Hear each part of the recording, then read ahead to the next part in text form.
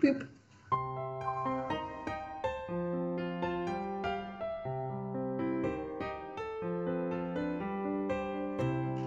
Hello, readers. Welcome to 20 Questions with Your Favorite Author, where we ask authors important questions like, why would you agree to be on this podcast? I'm Kelly Lynn Colby, editorial director at Cursed Dragon Ship Publishing. Our guest this week is Shami Stovall, sci-fi and fantasy author and RPG gamer. Before she became an award-winning author, Shami taught history and criminal law at the college level and loved every second. For fun, she reads about ancient China or the Byzantine Empire. If she's not your favorite now, she will be after.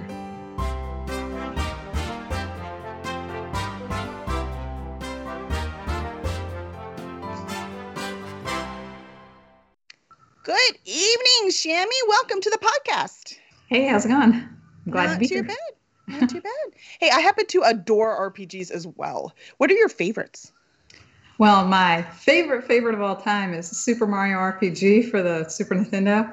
But what? I really like, Mass Effect. And recently I played the Undertale and the Deltarune sequel, and I really enjoy those. So those quite a bit.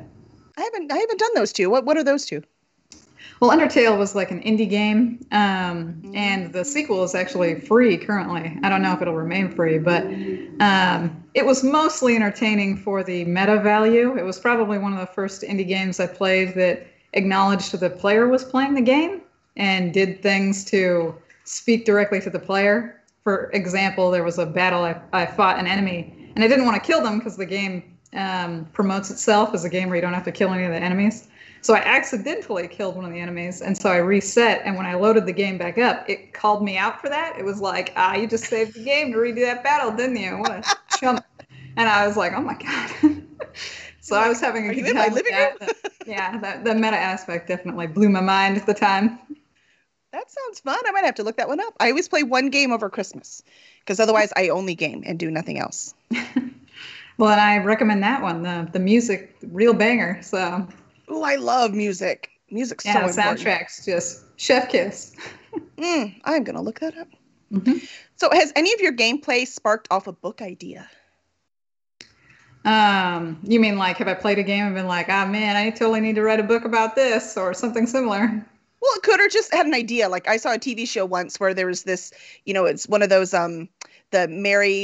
the Bloody Mary stuck in the mirror. And it gave me this entire idea of demons that if they saw their reflection could come out of the mirror. So that kind of thing. So did any of the games spark an idea? Well, I really like space opera stuff, and Mass Effect was super amazing. I really loved it. So I wrote, I have a sci-fi series that's a space opera. I wouldn't say I took inspiration from it because Mass Effect is all about these interdimensional, terrible aliens that come in to kill all of humanity. And that's not really what I'm talking about. But I liked the feeling of you're a ship captain and you have a crew and you do things with the crew. And so I was like, man, it'd be great if I wrote a book that was all about ship captain doing stuff with his crew and a crew. You know what I'm saying? So, I mean, inspiration is in big fat quotes because, again, Mass Effect has a much different story, but I really liked the feeling. So I tried to capture the tone. Mm-hmm. It totally counts. Because what you did was you made your own world, right? You weren't it wasn't just fan fiction, which, by the way, I'm not against fan fiction. It's a great place to start if you want to write. But you really want to write, you have to have your fiction either. I wanted to make sure that everybody in the audience knew. I'm like, don't read my book if you're like, this will be Mass Effect, because I'm like, it's not Mass Effect. It's just inspired by. Yeah. So is it a found family kind of story? Yeah, exactly.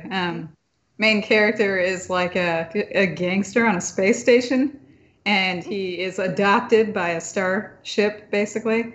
And because he's been genetically engineered and altered to kind of be a step above most normal individuals, he becomes one of their starfighters, and then later the captain wants to train him to be the vice captain of the ship, that kind of thing. So it's a lot of fun ship business, ship shenanigans.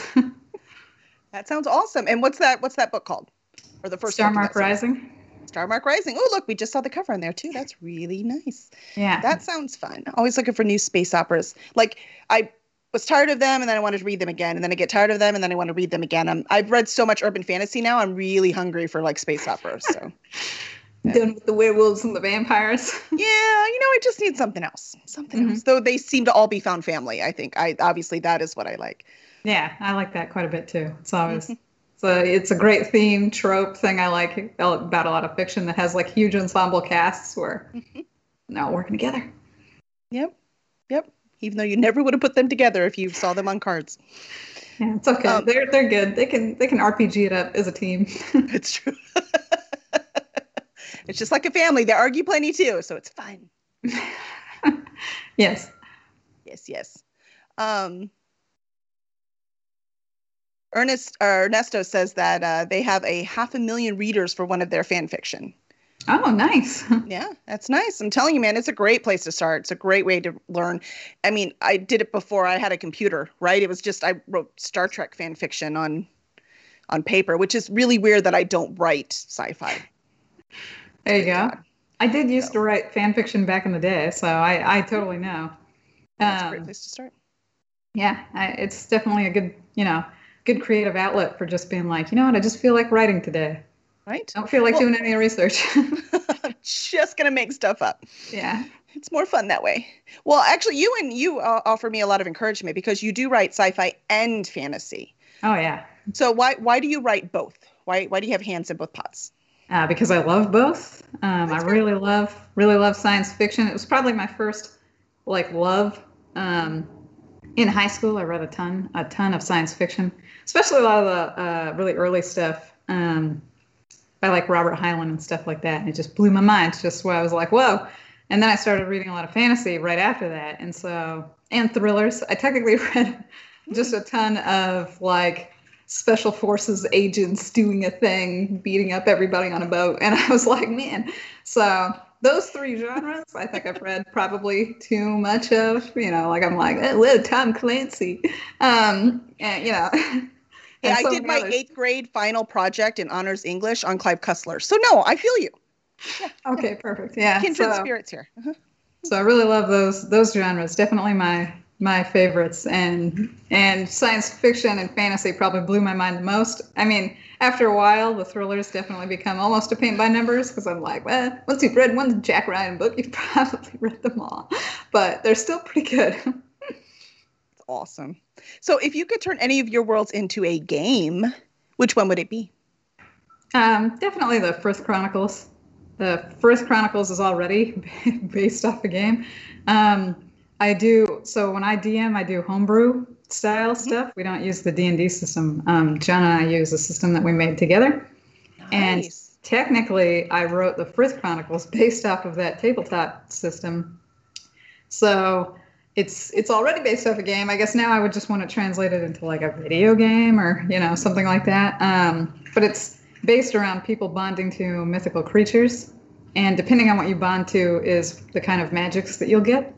So if you bond to a phoenix, you might get fire and healing. And the main character bonds to a nightmare, but it's spelled with a K, not the Dungeons and Dragons nightmare, which is like a fire horse, but it's like a shadowy suit of armor. So he gets a lot of shadow powers. Cool. Yeah. It just evolved from that. It's a lot of fun. I could see it easily translating to a video game. So that's what the whole Arcanist thing is? Yeah. Yeah, I thought that was so fascinating that you had all these Arcanists, but they had different specialties. Yeah. So I see. So they have different bondings is what they have. Yeah. That's very clever. I really like that one. I actually started reading that first one. Oh, nice. I love the Dread Pirate one just came up. I love that title. Yeah, the Dread Pirate Arcanist is definitely a fun one. It's all about them sneaking onto the boat of a Dread Pirate, and he's bonded to a Manticore. So in like legend and myth, Manticores are like man-eating creatures that live out in the desert and like hunt and stalk people and then eat them and stuff. So I've always thought Manticores were cool, and then I was like, man, a Manticore pirate would just be so bitchin'. Can they swim though? Can Manticores swim? Well, I got wings, so I mean. Okay, there you go. That's right. I forgot they had wings. I'm just seeing the teeth. As soon as you say Manticore, I just see all the teeth. That's what I always. They have a scorpion tail too, so yes, got all sorts of fun stuff. Whoa! I might have gone down a rabbit hole with Manticores in one of my fantasy books as well. So oh, okay, yeah, there you go. They haunt me. Let's see. Keitel says that they would bond with dragons. They would definitely choose dragons. Oh yeah, I have an entire, I guess, subplot or more like a lore plot in the books about how the dragons are usually the rulers of nations because the mystical creatures are kind of on a power scale. So like a will-o-wisp is a pretty weak mystical creature, but dragons are among the strongest mystical creatures. So the rulers of nations have like really elaborate bonding ceremonies for dragons. And in my series, we've at least gone over a couple different dragons and their specific bonding ceremonies. So the dragons are always, they're the hype ones. Got to get hyped for that. Oh, yeah, they're dragons. You can't help it. Yeah. I know. They're terrifying and wonderful and powerful. Yeah. Well, and since dragons in a lot of cultures are usually considered some of the, like, they're the most powerful, or they're the ones that created the sky and the earth and stuff like that, I tried to base their powers roughly on the things that were said about them in actual real world myth. So since most nations have a version of dragon, and in every single one of those nations, the dragons seem to be very ultra powerful, I was like, okay, every nation has their own dragon that they basically have as like the ruling dragon. So yeah, it makes total sense to me. What else do you do in your spare time when you're not gaming? Well, I game a lot, so that's all basically I do with my spare time. Look, I don't have time for anything else. Oh well, yeah, I got to write, or I play board games, or I play video games, or I play tabletop games. So I guess I vary my gaming into different versions of gaming. I really like board games. I've been playing a ton of those lately. I got into Kingdom Death. We got into Kingdom Death a whole bunch. That's a game with like little miniatures. It's kind of like D&D because it has a grid-based combat system. And it's a campaign, so you play through a story. But I guess it's a little more.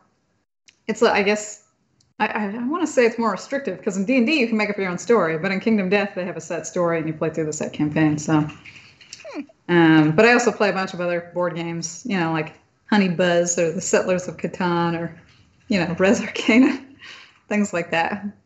Yeah, Catan's always the one we pull out if people don't know how to play board games. Okay, yeah. That's the beginner intro level one. We technically have things like Twilight Imperium. I mean, nobody wants to play Twilight Imperium just willy-nilly. You got to plan an entire day around that. Well, the Firefly too. Do you have Firefly, the board game? Mm-mm. Oh but my I gosh, do have Game of Thrones. That's another 6 to 8 hour. Yeah, we found Firefly takes longer to explain than it does to actually play. So when you sit down, you explain, it takes about an hour. And the first time you play it, it'll take a couple. But if you play it again, it's quicker. Yeah. So we started we're just going to play this game today. And so that we could really get it in our head. But it was so much fun. Yeah.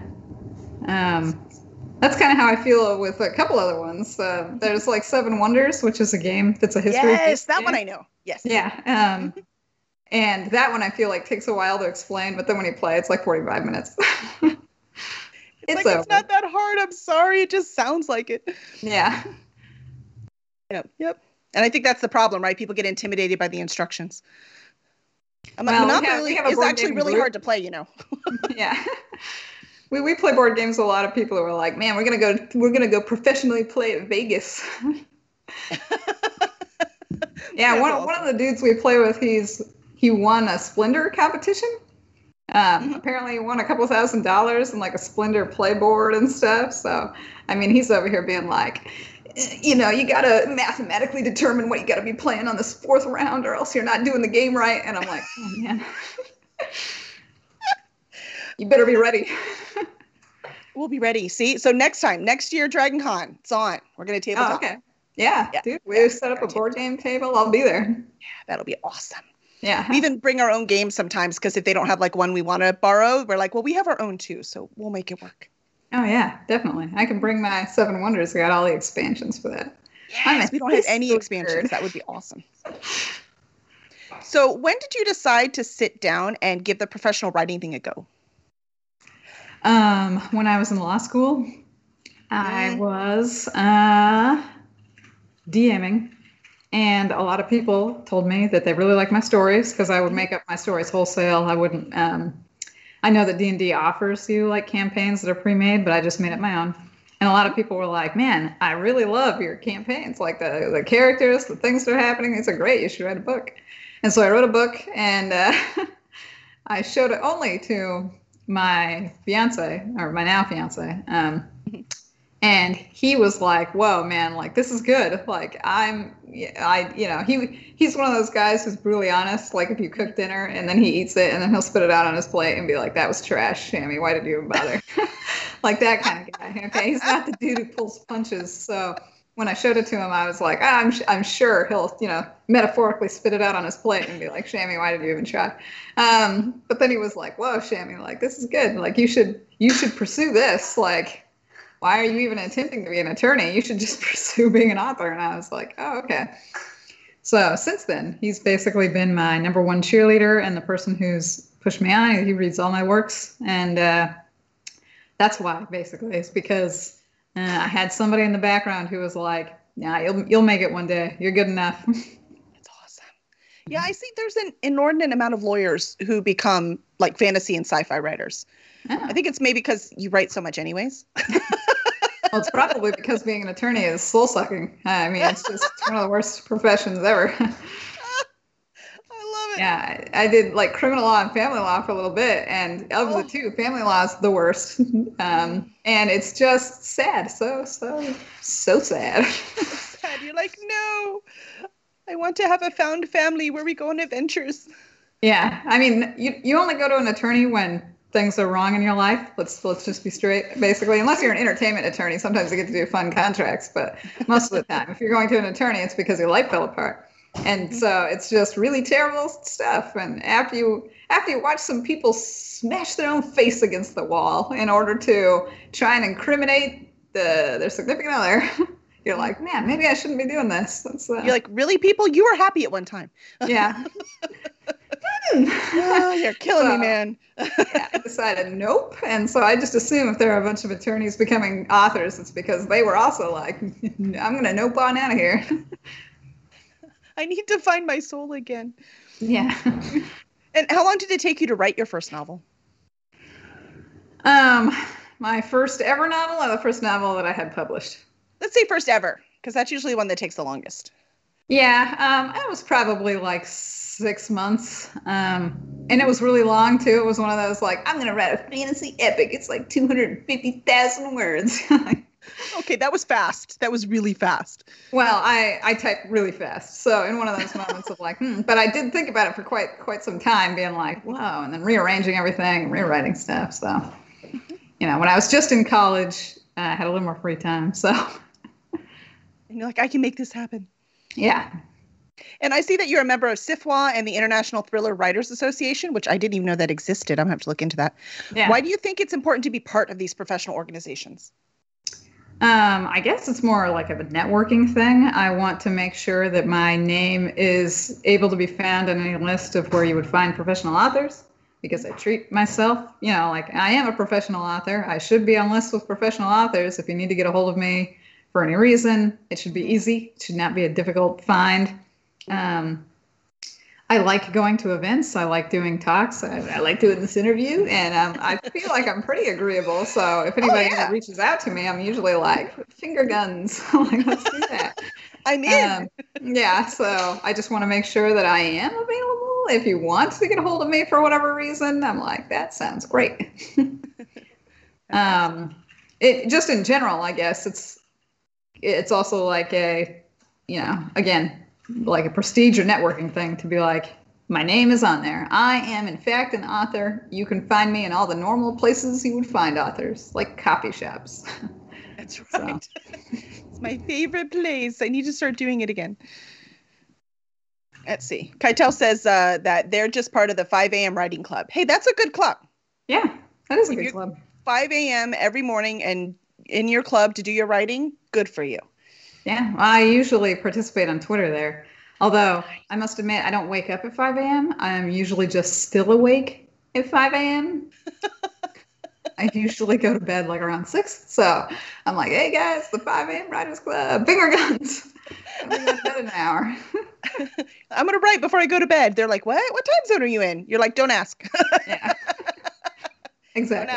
Don't ask. That's right. When I write, I could just say it's 5 a.m. somewhere, right? Totally works. Perfect. Yeah, that's what I'm going to do. What advice have you gotten that was helpful to your career? Just keep going. Just write it. You know what I'm saying? Like, I feel like I've seen a lot of authors get discouraged, or they haven't finished their work, or they're like, nobody has enjoyed the first chapter, so I'm never going to write this ever again. Like, I'm like, no, you should just write it. You get a lot of experience from completing a book, like from start to finish. Like, even the experience of writing it and completing all of the scenes and acts and writing a conclusion is very useful. And I feel like most people, if they really, really are serious about being an author, should just finish. They should just keep writing. Yeah, you might get discouraged, and a lot of people do get discouraged, but you should persist, because persisting is the actual key to success. 100% agree. That is great advice. And which of your books challenged you the most? Probably my space opera. I wanted it to, I guess I don't go into crazy amounts of science or something over the top where I'm like, the entire ending hinges on this one specific alloy metal that has a certain composition that you can't find on Earth. Like, I don't have anything like that, but I still did a lot of research to make sure the things that were happening could happen. Mm-hmm. And obviously, faster than light travel is always a thing that's talked about in lots of science fiction, but it's usually that, like, this is how we do it, theoretically. Don't look too hard at it. And so I had to think about that for a while, too. And while I have to do a lot of research for my other books, I felt like it was more important or crucial, or the audience would care more in a science fiction that I got the science at least semi-right, as opposed to not at all. You know what I'm saying? So I did feel that the science fiction was more important, or at least harder to write. Sounds fair. Well, that's why we write space operas, so we can say it's magic, too. I guess that's true. I don't have any magic in my space opera, though, so no. No, but I mean, the science is magic. Yeah. I don't even have, like psychic or psionic powers or anything like that. It's just a space opera because there's an ensemble cast, and we got larger-than-life personalities going on here. And cool planets. Wait, what? And cool planets. Yeah, and cool planets, yeah. That's the fun part. Keitel wants to know, lightsabers or plasma swords? As in which is cooler, or which is like more likely to be in my book? Yes, I'm going to go with that one because they didn't specify. Okay, well, the more likely to be in my book is a plasma sword. I mean, I already have plasma knives because, at least, again, those are like things in theory that we can have right now. So I like that. But if we're just going to talk about the rule of cool, lightsabers obviously win the rule of cool. They're just, well, duh. Well, they have some kind of like gun on the cover. What kind of what? Oh, it's a plasma rifle. Yeah. Oh, there you go. Yeah. There you go. So superheated plasma is definitely a cool concept that I read about, and I was like, you know what? We're gonna have some superheated plasma in my books. So, like, I am using this. Mm-hmm. Well, your bio says that you enjoy learning about ancient China and the Byzantine Empire. Mm-hmm. What is it about those time periods that fascinates you?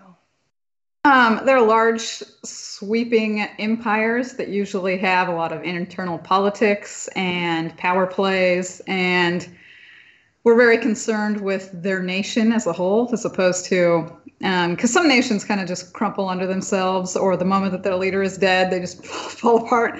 Whereas, I know the Byzantine Empire eventually fell apart, but it was a long time, centuries. Yeah, so, yeah, and it was definitely a constant evolutionary process that was really fascinating to read. It's the same with China, too. I mean, they have a whole lot of dynasties that rose and fall and rose and fall, but it's definitely that, like, grand scope. Like, even their peoples, even their laws, everything that they did was on a grand scale, and I really like that mentality. It really resonates with me in terms of like, oh, this was cool to read. You know what I'm saying? Like, I was enjoying reading some more of this. What's the emperor going to do? How's he going to turn all of his political rivals against him, or, turn him on his side or get rid of them? I love it. I'm always fascinated where they get the information too. Oh, okay, yeah. Like, they have another advisor who tells another advisor who tells a concubine who whispers it to the emperor, and he's like, And somebody had to write it down. So It's just incredible to me. And then when you find out how much they just guessed, I'm like, oh, come on, people. Well, especially with a lot of like ancient Chinese history, it seems Yes. like a lot of it was written like 300 years after the fact. So you're like, You're like, I wonder hold on how now. accurate that is. But it's still, an amusing story. So Right. It's pretty cool. Ernesto wants to know, what do you think is harder to write, the beginning of a story or the ending? the beginning, by far. The beginning is the most important part. People have to be sucked into the story. There are a lot of specific story beats you have to get in the beginning, whereas you don't have to have a set sort of story beats for an ending.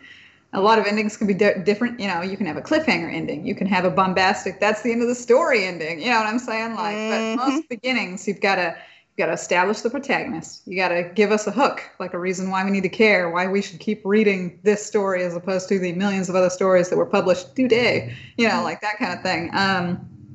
You have to give us basic world information. Where exactly are we? The setting, things like that. Like there are things you just have to have. And so I feel like it's harder than an ending, which usually feels like the culmination of the story anyway. So I usually write the ending really, really quickly, whereas I agonize over the beginning because I'm like, and sometimes people will read your beginning. They'll read like the first page and they'll be like, well, I don't want to keep reading this because the main character doesn't have a dog and I only want main characters with a dog. And I was like, oh no, like that's really specific.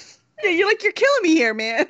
Yeah, but I mean, I use that as a joke, but I have had people be like, I don't think I would continue reading this because of this one really specific detail that was mentioned in this one sentence on the first page. And I was like, oh, like I didn't realize it was that important, that rando detail that didn't even matter to me. I put it in there as like a side thing. You know what I'm saying? Like, So I've definitely learned from lots of experience and question and answers that the beginning definitely has more impact. I mean, if a person reads your entire book and they get to the end and the end is terrible, it'll still have an impact. Don't get me wrong. It's not like you can be like, I don't need to worry about the ending. It's just that in order for someone to even get to the ending, the beginning had to be good. Absolutely. Your job as a writer is to get the reader to not put down the book. Yeah. So you need to start at the beginning and work your way all the way down. Yeah. And you know what? If it's a standalone, your ending can suck. It's fine. But not many of us write those. Yeah. And word of mouth is good. So if your ending sucks, word of mouth isn't going to get out either. Yeah. Very true. Very. I agree with you. But if they don't keep reading, there's no point. Yeah. It doesn't matter how great your ending is if the beginning is bad. Because they won't get to it. Yep. I have to tell them that a lot. But it gets really good on page 30. I'm like, that's great, but the readers aren't going to get to page 30. Yeah, maybe we should start on page 30 then. Right. Let's start here. Yeah. Florida Kevin says that he had a guy tell me he didn't want to read my books because there was a strong female character and he just had a divorce and didn't like loudmouth women. Oh my God. This is when you go, you know what? I don't think you're my reader. I don't think this is not for you. Yeah. Well, there's always a piece of me that wants to be like, so are you suggesting that I completely rewrite my book because you had a personal issue in your own life? Yeah, like I don't. Yeah. There are people out there for you. I'm not the one. Just yeah, so you know. Yeah. I mean, at a certain level, you do have to be like, you can't please everybody. Okay, some people just have really weird, or even want to when they're like that. No.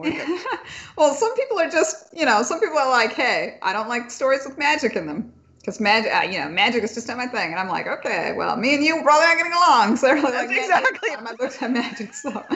If magic's not your thing, I'm not your writer. That's exactly. You should probably move on. Like there are tons of great books out there. No magic whatsoever. Magic. Yeah, you have to read those.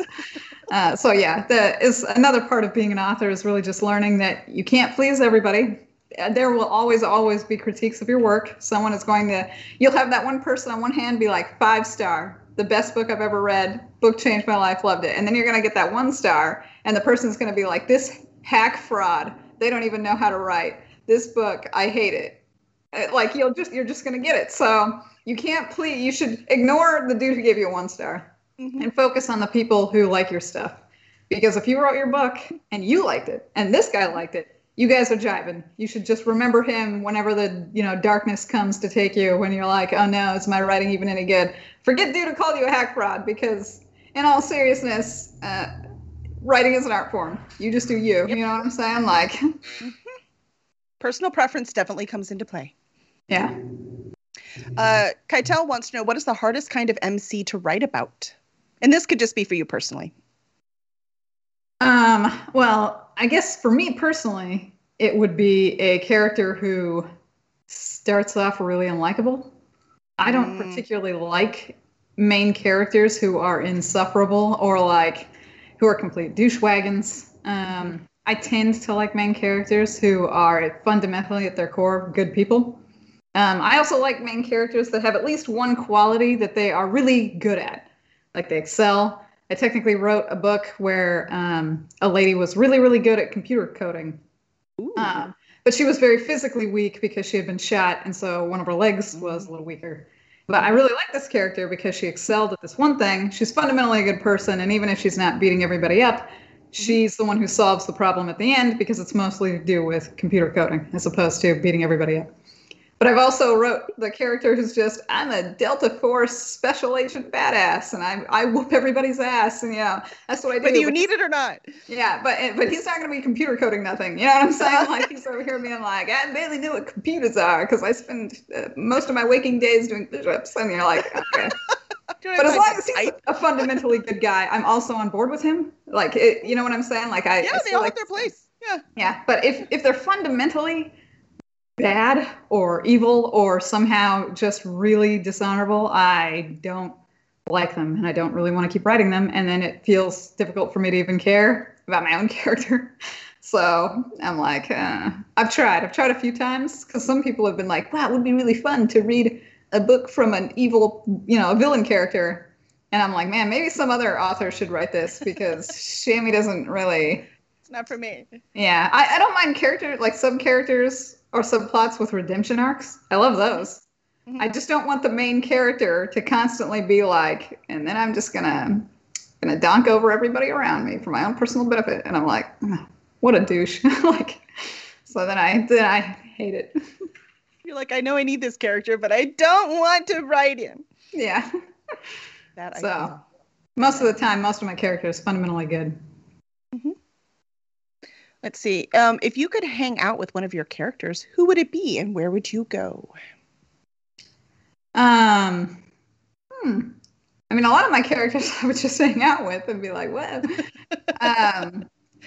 I guess I would probably hang out with the starship captain, DeMarco, because he definitely has one of those like larger than life personalities. I'm usually not quite as like confident and crazy, I'm the other person in the background who's like, and I'm also here. But he's the more like showboaty type of individual who's like, I can handle this. Any problem that comes our way, I've got it. Even if internally he's like, I don't think I got it, you guys. But he's going to have this facade of totally doing it. So I like him. Captain right there. Yeah. Mm-hmm. It's fun. I guess if I was hanging out with him, I assume that we could then also hang out in his universe, and I would want to hang out on a starship. You know what I'm saying? I really like Volk from my Frith Chronicles, and he's in like an Age of Sail world, so it would be cool to ride on a Man of War ship or something like that. And Volk is a nice guy, don't get me wrong, and it would be cool to see magical powers. But I think I would be sad if everybody else had magical powers and I didn't, if that makes any sense. And be like, tell me about your magical adventures. Well, maybe you would bond with a tuna or something. You don't know. It could happen. Yeah, I'm chilling with my characters. I'll just bond with something. It'll be amazing. Well, maybe that's what happens. Yeah, I mean, it makes sense to me. Yeah, I think that should happen. That's great. I thought Volk was the bad guy. Volk? No, he's the main character. The Dread Pirate Callisto is a bad guy. The Autarch is a bad guy. Theosin, random researcher, he's a bad guy. There are lots of other bad guys, but Volk he's the dude who high fives everybody at the end. Jumps up in the air. That's awesome. Let's see. If you could write in any world that wasn't your own, which world would that be? The Mass Effect world. I would definitely I know that they contract out people to write books in those types of universes. Yeah, they do. I have actively looked at those avenues multiple times, being like, what do I need to do in order to write in these universes? Because I feel like that would just be, a nice honor, I guess. Not like I want to base my entire life's work off of it, but if I could just do 1 or 2 books in that universe, I would be like, bucket list. Hey, they talk about that as Superstars, how you can do that. Oh, okay. They say Superstars. Now it's a convention for you. Next on the list. Okay. What is your, oh, we're down to the lightning round. We've got the important ones. We have very, very important question. Oh, wait, before we get to that, Ernesto wants to know, how do you pronounce Aldegus? Oh, see, I pronounce it Adelgus, but my audiobook narrator pronounces it differently. So technically his way is canon. So I say it as Adelgus. He says it as Adelgis. So the official way to pronounce it is Adelgis. There you go. That's your answer. Yep. Trust the artist. That's what I do too with the narrator. I'm like, Yeah, this one I'm very specific on. Everything else, I trust you. Yeah. He pronounced Volk as Volky when he was first doing the narration. And I was like, whoa, whoa, whoa. You're like, not this one. Yeah, not Volky. But when he pronounced it as Adelgis, I was like, I guess it's Adelgis now. Kind of like the sound of that, actually. It works. Yeah, so. Excellent, excellent. So our lightning round, we have our very important question. And the most important one is, what is your favorite flavor of ice cream? Mint chocolate chip. Good choice. It's a popular one among writers, apparently. So. Oh, my goodness. But, yeah. Yeah, good. No, good choice. Favorite style of music? Techno. What's the first thing you do when you get up in the morning? Go back to sleep. Great answer. For you, I guess get up in the morning is not appropriate, is it? Yeah, hit the alarm, go back to sleep for a little bit longer. I love it. What is your least favorite chore around the house? The dishes? Probably the dishes. They're never ending. Yeah. What is your favorite holiday dish? To eat? Mm-hmm. Turkey. I love turkey, and I feel like the only time that you make an entire whole turkey is for the holidays. It's like the only acceptable time in which you can be like, guess what we're gonna have for dinner? It's a 20-pound turkey. Unless you're in my household. Anyways, and finally, where can fans find you and your work? They can find me at sastovallauthor.com. That's my actual website, but technically I'm on every social media ever. Usually is Game Over Station, but if you just search Shammy Stovall, I'm there too. I have gone way out of my way to make sure I'm just everywhere. So clever. You can just Google my name, really. That's awesome. Awesome. Well, now that Shammy is your new favorite author, please review her work. And also please review us wherever it is you get your podcast. You can also follow us on Twitch or subscribe to us on YouTube. And we want to thank D.H. Dunn for being one of our subscribers on Twitch. Thank you very much. Thanks for keeping the lights on around here. And we will see you next Tuesday at 8 p.m. Central with Jay Mazer.